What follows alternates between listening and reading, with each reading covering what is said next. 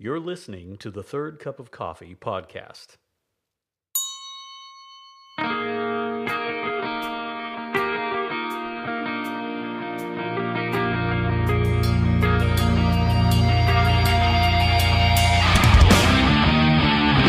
Good day, podcast listeners. This is Randy Volander on the Third Cup of Coffee. Glad you are with us today.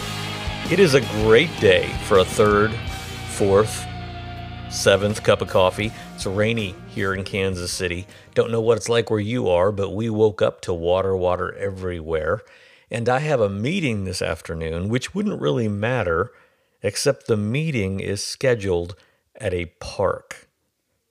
With so many places closed down and there's being such few places to sit outside, you end up having to hold meetings. It's like I'm a spy. Meet me at the park shelter. Nothing weird about that, is it? That's where we're holding meetings today, at the park. Very, very strange days that we live in. Today's podcast is going to be in two parts. To misquote Steel Magnolias, which is the best movie in the world for one-liners. Let me just tell you, I know Princess Bride fans and fans of other movies. I understand it's kind of a chick movie. But Steel Magnolias has more one-liners in it than you can imagine. And to misquote Steel Magnolias just a little bit, my podcast today is in two parts, the first and the second. One is much longer than the other. So here's what I want to do. I want to talk a little bit about masks and the coronavirus, and then I want to go into a teaching that I did on Sunday on Ezekiel 37. The first part shorter than the second. Friends, this corona thing, it is not over. For all of our talk of opening up, it is not over. We are encountering a bit of a second, I wouldn't call it a shutdown, but definitely heightened awareness, as Kansas City, Missouri, late last week announced a mask mandate. Mayor Quinton Lucas announced that masks everywhere, mandatory. And I just want to say, I don't necessarily agree with everything that the mayor does. Imagine that. But this guy, I honestly think, is doing a very good job, certainly doing the best he can. Consider the weight that he is under, no matter what he accomplishes. His tenure as mayor will be weighed on how he's handled this crisis. Nobody's going to remember that he was the mayor when the Chiefs won the Super Bowl. They could build the Chiefs a new stadium with a gold-plated roof and no one will remember it. They'll remember this coronavirus, and I'm sure it's weighing on him, and I really believe he actually loves the city a great deal. So he came down with a mask mandate. Wyandotte County followed very quickly. If you are not from the Kansas City area, Kansas City, most of it, to the shock of most of the country, is in Missouri. On the Kansas side of the state line, there is Wyandotte County and Johnson County, two different worlds that barely meet. Wyandotte County followed up with a mask mandate of its own, and Johnson County did not, until the Kansas governor came in with the smackdown and announced there was a statewide mask mandate. And as we talk about this, I watch people get frustrated over wearing a mask. And let me say, I understand that some people, for health reasons, struggle with wearing a mask, and this is very hard for them. I would also say most of the people complaining are just complaining. It's not related to their health. They just don't like being told what to do.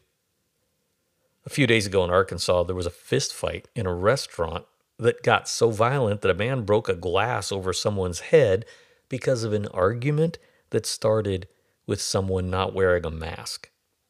A couple of thoughts about this. First of all, if you're so concerned about health that you would confront a stranger, maybe you should stay out of restaurants. Like, I'm thinking, if you're that scared, I would not go into a restaurant at all.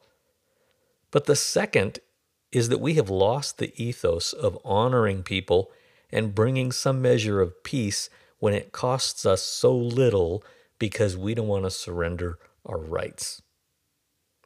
Christians, I understand you may not like masks. I understand you may be concerned about government overreach, but in this case, this is not a scriptural issue.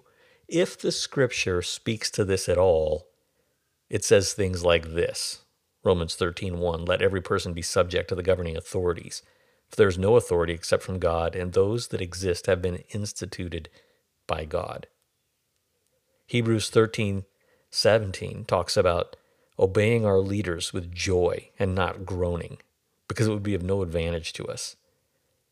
1 Peter 2 tells us that to honor our leaders is the will of God, and by doing good, we should put to silence the ignorance of foolish people. Now, I understand there are people that are concerned about government overreach, and some of them are throwing around ridiculous terms. Someone told me they saw someone on Facebook comparing this to the Holocaust. Friends, I wasn't alive during that time, but I've been to the museum. This is not the Holocaust. To call it that is an insult to anyone whose family was involved in the Holocaust. This is a mask. It's not that hard. If you have health issues, I totally understand, and there are exemptions for that kind of thing. But if you just don't want to be told what to do, I think it's pointing to a greater issue in your life. And you might want to take that to the Lord in prayer. Mask up, America. It's the right thing to do for a while. Second part, we're going to dive into a study that I taught on Sunday on Ezekiel 37. There is so much imagery in this chapter. Like I say in the message, it has been written about, sung about, tattooed about, more probably than any other passage in the Bible. And there is a lot to learn that never gets touched because the story is so epic that we often don't peel back the layers to see the nuance. We did it Sunday, and I hope you enjoy it.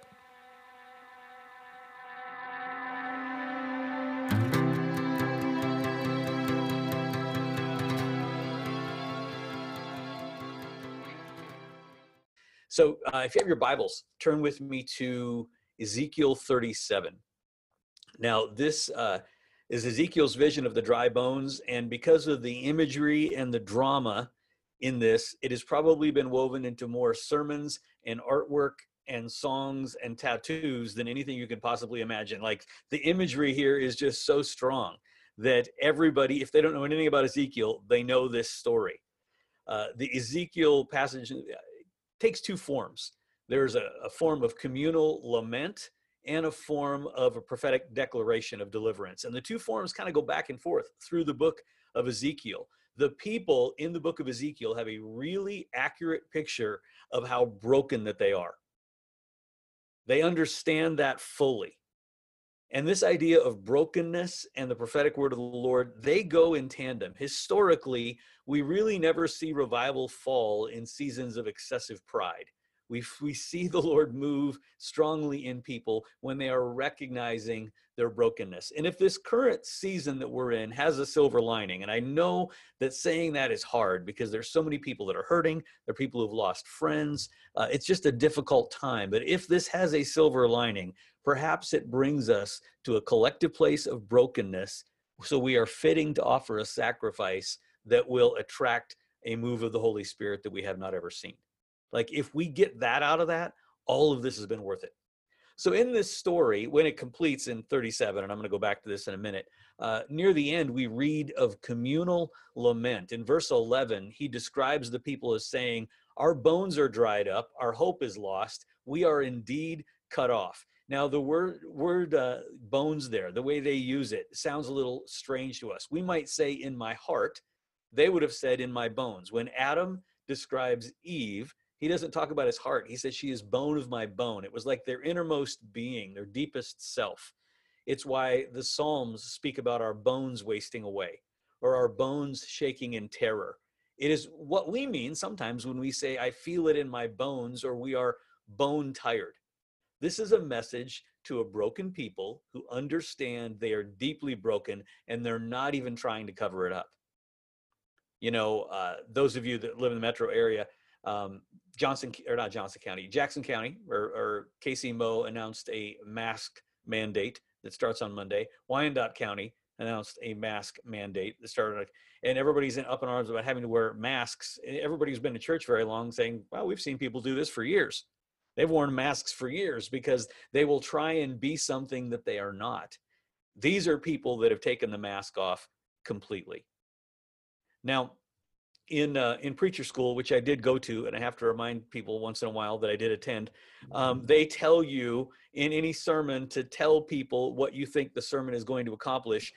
I'm going to start with a different disclaimer. I'm going to tell you what this message does not do, which a lot of people do with Ezekiel 37. This message does not make this prophecy about us, okay?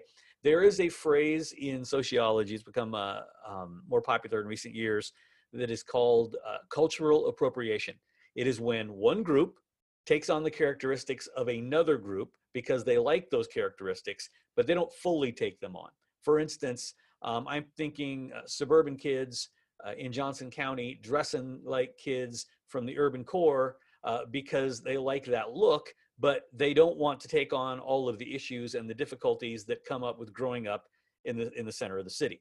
And oftentimes the culture whose characteristics are appropriated feel very offended by that. They say, you want the best of who we are, you don't want all of who we are. So there is cultural appropriation, but in the church world, we have another thing that I call prophetic appropriation. It's when we read a prophecy in the Old Testament and we think, surely that was written exactly for me. It's the kind of thing that happens when people search the Bible looking for the United States to be represented somewhere in eschatology. Like, where do you see the Bible or where do you see America in the end times? Well, you know what? Not every book is about America. And not every prophecy is actually about us specifically. That said, I want to learn from this passage in Ezekiel how to respond when we are invited into something that seems impossible, because Israel's situation was unique and this prophecy was unique to them, but the experience of facing impossible circumstances and deep disappointment, those experiences are universal, and God's character is universal, and he asks the same thing of us that he asked of these people, and he responds in the same way. So he is directing a prophetic event over Ezekiel, but at the same time, he's no respecter of persons. And we can read this and we can learn significantly about how to respond. So this is not about us, but we can live in the benefits of its learning. The great thing about growing in God and having the Bible is you don't have to learn every lesson firsthand.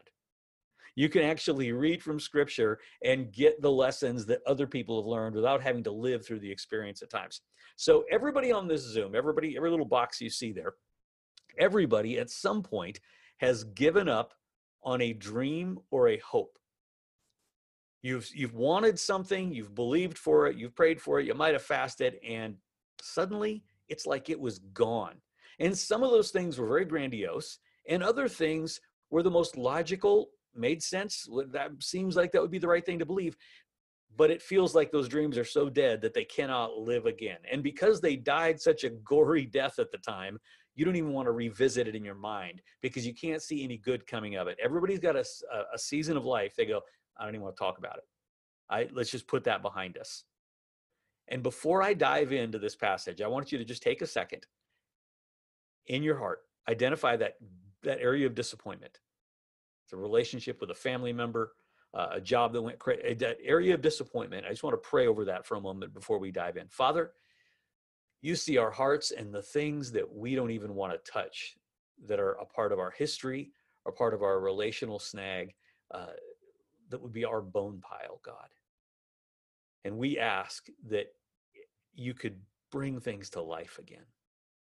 In Jesus' name, amen. Looking at Ezekiel 37, we'll start at the very beginning. We'll read a couple verses, read a couple verses, and go back and forth. I would just keep your Bibles there open to Ezekiel, and you'll be doing great. The hand of the Lord was upon me. This is Ezekiel. And he brought me out in the spirit of the Lord, and set me down in the middle of the valley. It was full of bones. And he led me around among them, and behold, there were very many on the surface of the valley, and behold, they were very dry. Now, this is experiential. He does not say he was having a dream, doesn't even really say it was a vision. He says, the Lord brought me out. And that valley that he's talking about is likely the one that he references in chapter 3, verse 32, where he says, the hand of the Lord was upon me there, and he said, arise, go out into the valley. And my point is, this is a real place. He takes him to this place. This wasn't, he didn't take NyQuil one night and lay down and have this incredibly intense dream. This is a physical encounter that he has. And it is a regular place of meeting, but when he gets there, what he finds is appalling. It's not just that there are skeletal remains there, but the fact that the life that those bones supported one day were so dishonored by the bones being left scattered. The Hebrew culture would never have left bones rotting out in the sun. They always would have buried their dead. So these aren't just bones, they're evidence of neglect and failure to steward what people had. And he notes that they're dry. This didn't just happen. They've been there a while. Whatever happened, happened in history, and it did not go down well. Now, all of us, we talked about a moment ago, have bone piles somewhere in our life where there once was life. There's kind of a dead pile of remains where we believed for something, or we hoped for something, or a relationship kind of fell apart, things didn't come to pass, and the entire dream was so painful that we've actually neglected it, and those bones have bleached in the sun. We didn't even put it to rest well. We didn't even, like the plane ran out of gas, we didn't even land it gracefully. It just crashed. It died, and we staggered away from it. We're even a little embarrassed now how it all went down because we didn't give it a decent burial. And now it's just a pile of bones, and we don't go back there anymore because it is too painful. Now, in that hard setting, as he's watching this, the next verse, it borders on comical. Verse 3 says, "And he said to me, Son of man, can these bones live?" It's not written there, but you can almost hear the gulp. Can these bones live? And I answered, O Lord God, you know. And it's first reading, you almost get the idea that Ezekiel is ducking the question. He's like, I don't have an answer here. Clearly God is going somewhere. I'm just going to give the credit to the Lord. I actually believe that Ezekiel was coming to feel that God had a plan beyond what Ezekiel could see. Can these bones live? On the surface, not a chance. They're rotted away, they're empty, they're gone, they're dry, they've been here too long. This is a train wreck, and the aftermath of the train wreck, and those that were entrusted with cleaning up the train wreck didn't even do it. Not only did these people die, their memory wasn't even honored. This wasn't just a place of death, this was a place in history that people would have avoided because it was too painful to go back to. Things went, there's wrong, and then there's bad wrong. Things went bad wrong here, and then they handled it even worse.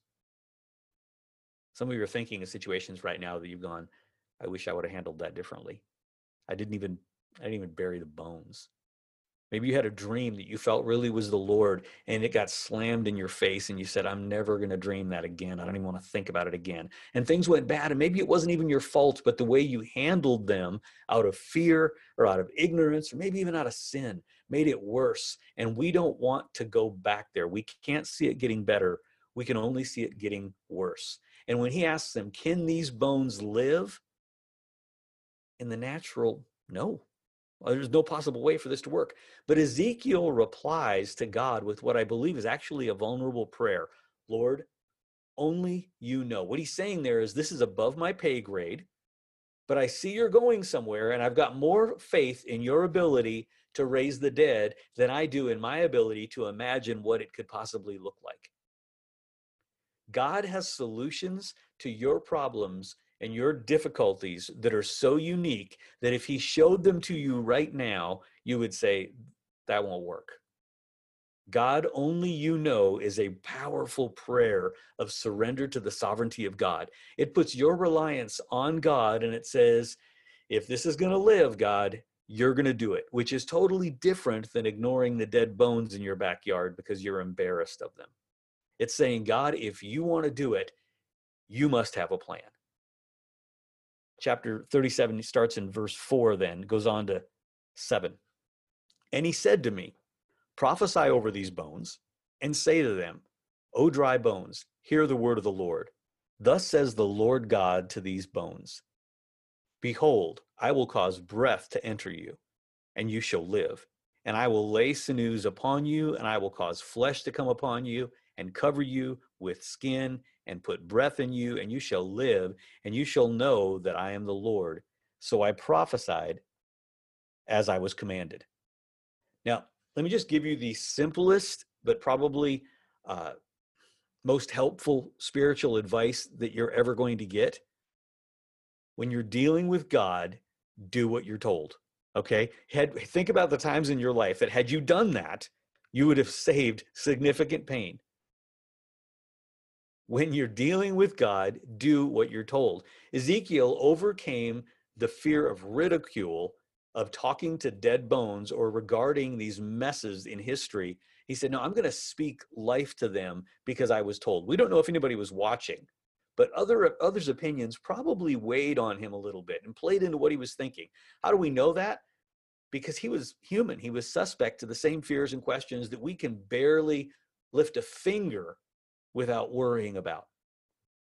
We're concerned about what people think about everything. And here he is speaking life to a situation that everybody said was dead. Is he brave or is he insane? Is he just cute to have that kind of faith? Be prepared to have these things said about you if you choose to believe that God can raise the dead. Be prepared if you think and talk about those pile of bones as if they can come to life, to have other people try and counsel you out of it.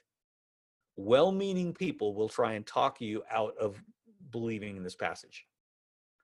Every epic thing or big thing that Kelsey and I have ever tried to tackle, we have had well-meaning people try to talk us out of it or dial down our faith to be reasonable. We've had it over and over and over again. When we moved back to Cincinnati in 1997, we were so excited. It was Kelsey's hometown. I loved Cincinnati. We were great. We had two sons at the time. They were 4 and 1 roughly. And one of the things we were super excited about was we were going to live in a town where they had grandparents. We had never had grandparents that lived close. And so that was going to be fantastic. Kelsey's parents lived there. And what we did not know until we unloaded the truck was that they had separated. It was one of the things they had just never bothered to mention. And so we moved 7 hours and got there, and grandma and grandpa have just walked away from their house. They don't even live in the house that they lived in anymore. They're living in different places. And wow, we didn't see that one coming. And they had literally moved on to new lives. We were shocked. Neither at that point were serving the Lord, but this was an entirely new level of craziness. And both of them, they were devastated and we were devastated. We kept praying that the Lord would reverse this thing. And the advice that we got from some Christians who loved us was this: you need to verbally release them to divorce and take the pressure off them and let them live their lives. And we kind of doubled down and said, I don't think we need to actually do that. I actually think we can believe for more and we can believe for restoration. So we started to speak life over that situation. And what we did not know and couldn't have possibly known was over the course of the next 18 months or 2 years, both of them would eventually succumb to a strange form of cancer and they would both lose their lives. But before that would happen, they would both return to the Lord and begin to reconcile. And their hearts were beginning to be re-knit together when they went back to the Lord. Had we listened to the naysayers, we would have a bone pile memory to a marriage and to Kelsey's childhood. It would have been horribly painful to think back. We can look back at that now. It is beautiful what the Lord did in her parents' lives in the last 2 years of their life. When you pray only God, or God only you know, only God knows. Even if believing seems foolish, only God knows what he can do.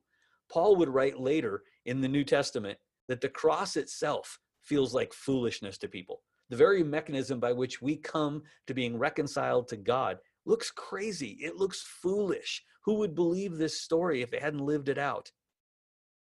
So here's the caveat that God gives Ezekiel in this mess. He tells him, Ezekiel, just speak the word of the Lord. Just repeat what I said.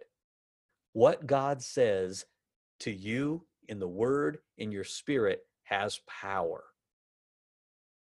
He tells us to be grateful. This morning, we took time and we expressed our gratitude. Some of you popped into this Zoom meeting actually discouraged when we were done praying prayers of gratitude. Even if you didn't open the mic and pray your own prayers, your heart was lifted because we did what he said. The power involved in the word changes things. Charles Spurgeon said, if we want revivals, we must revive our reverence for the word of God. If we want conversions, we must put more of God's word into our sermons. Even if we paraphrase it into our own words. It must still be his word which we place our reliance on, for only the power which will bless men lies in that. The word of the Lord to Ezekiel was, just say what I told you to say. Just repeat the words that I've told you. There is power in repeating what he has said over situations that look completely impossible, because only God knows. So do you want to agree with the naysayers? Trust me, in these situations, Job's friends will reassemble. There will always be people who try and tell you to be reasonable and not speak to piles of bones that way. But he said, no, Ezekiel, just repeat what I've said. Verse 7, the second part of 7 on to 8. And as I prophesied, there was a sound, and behold, a rattling. And the bones came together, bone to its bone. And I looked, and behold, there were sinews on them, and the flesh come upon them, and skin had covered them, but there was no breath in them. So here Ezekiel begins to see addition. Things start to move and things start to happen. It's not just situational maintenance, like life is coming together. Even some miracle was at hand in the bones joining together. There wasn't enough raw material to complete what needed to be done. Ezekiel saw bones coming together, and even though that was animated, it wasn't really human. If this was going to be anything more than an interesting trick or a quirk, something would have to be added to the situation. Bones had to be joined together with muscle and sinew. There are times when situations are so broken that even the pieces to fix them don't exist. There are situations that sometimes are so dire that even if everything went your way, there aren't enough things to go your way to fix the situation. I remember telling Kelsey one time, even if everybody did exactly what I think they would do, I don't think this would work, because things were so broken.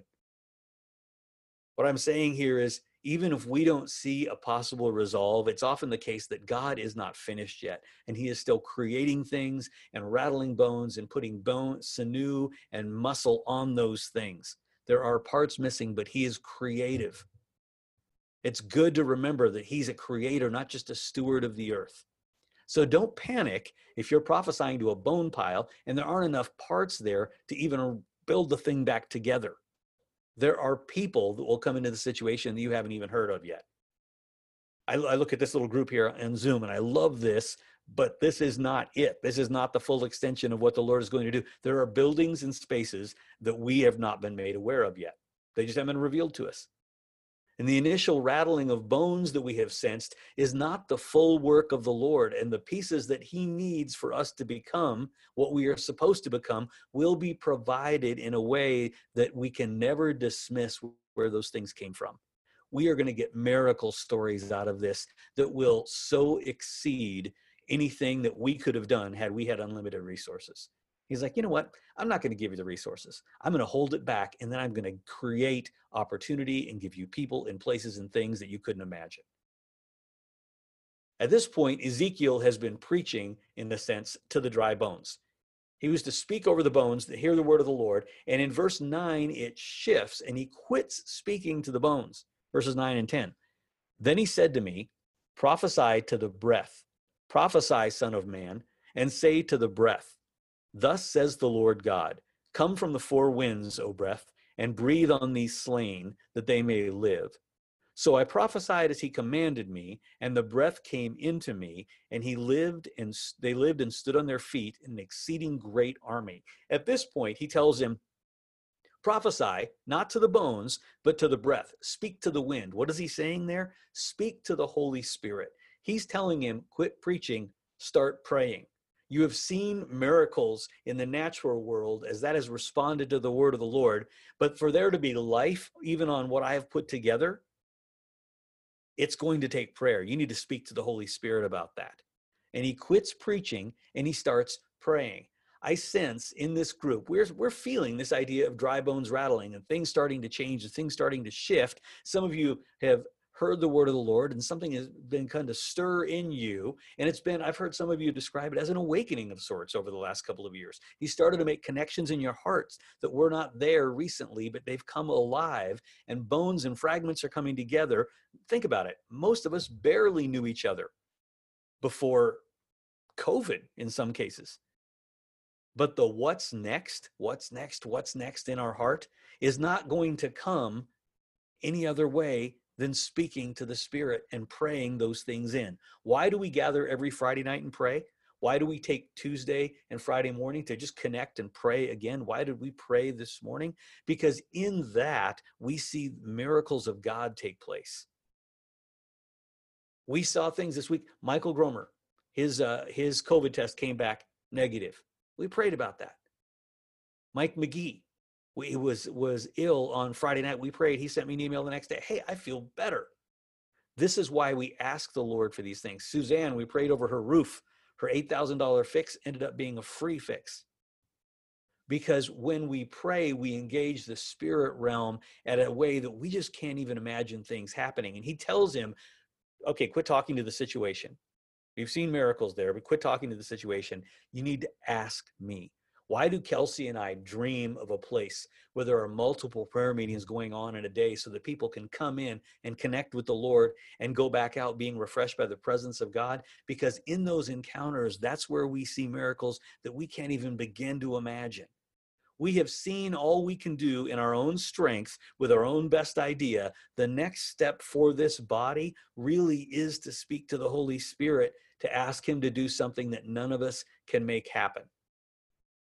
Some of our frustration right now involves not being able to get back to church as normal, because in a very short time, we have forgotten that church as normal was kind of broken anyway. And the Lord is telling us, I'm going to gather dry bones. I'm going to do some creative works and some miracles and add things to those that you can't imagine. And then if you leave it as that, if you're just happy to reconnect, that's all you get. But if you cry out to the Spirit, I will pour life into that, and you will have something that comes out of prayer that can't come out of just meeting and preaching. He wants to transform us from this perfectly protected museum piece to a living, breathing army. And we can't forget, normal was broken. Life in this new reality is going to be different. It's going to take calling to him and him answering to us and moving into situations. 100 whiteboard sessions will not help us figure out what's next. It has got to come from the Holy Spirit. Ezekiel prayed life into this assembled form. He's already seen miraculous situations change, but what he really needed was the wind of God to move, the rattle of the bones, the shaking, and then the sinew on them, and then life from the Holy Spirit. The Lord is inviting us to prophesy both to circumstances and to the Holy Spirit, that we could see these come together and that amazing things would happen. Favor won't do it. Skill won't do it. Finances won't do it if we had it. Psalm 127, 1 and 2 tells us, unless the Lord builds the house, those who labor in vain.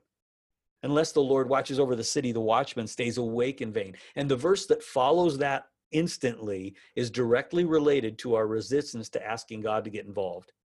It says, it is in vain that you rise up early and go late to rest, eating the bread of anxious toil, for he gives his beloved sleep. Because there's two ways to do this. You can ask me to do it and I can partner with you, or you can do it on your own.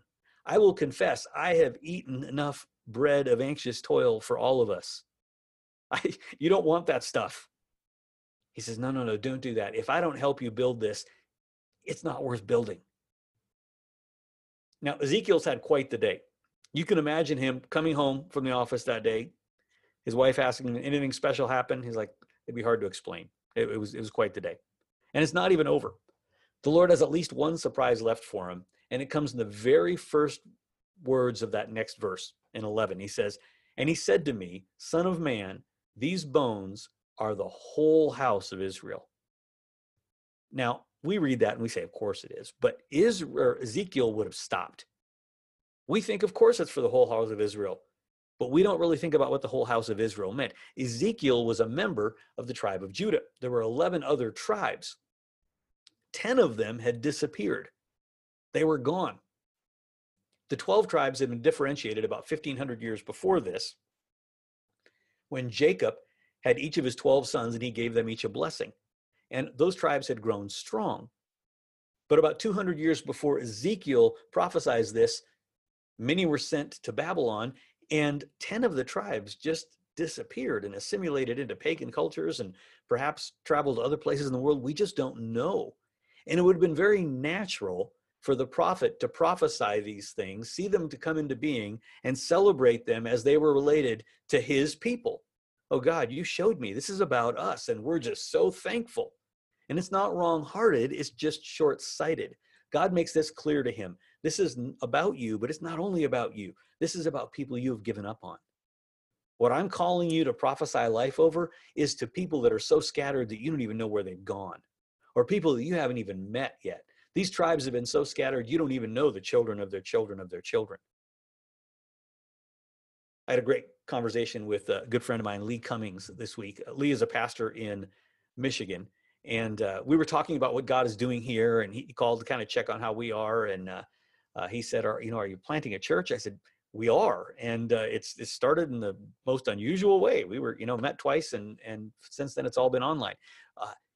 And he said, well, what are the people like that you're gathering? And so we talked a little bit about the people who God had gathered. And I just explained that people are strong, and they're people of prayer, and they're people of faith. And he said, that's fantastic. He said, normally I would tell somebody starting out, if you're gathering people, that you'd need to dive in very quickly to a very, very basic discipleship program.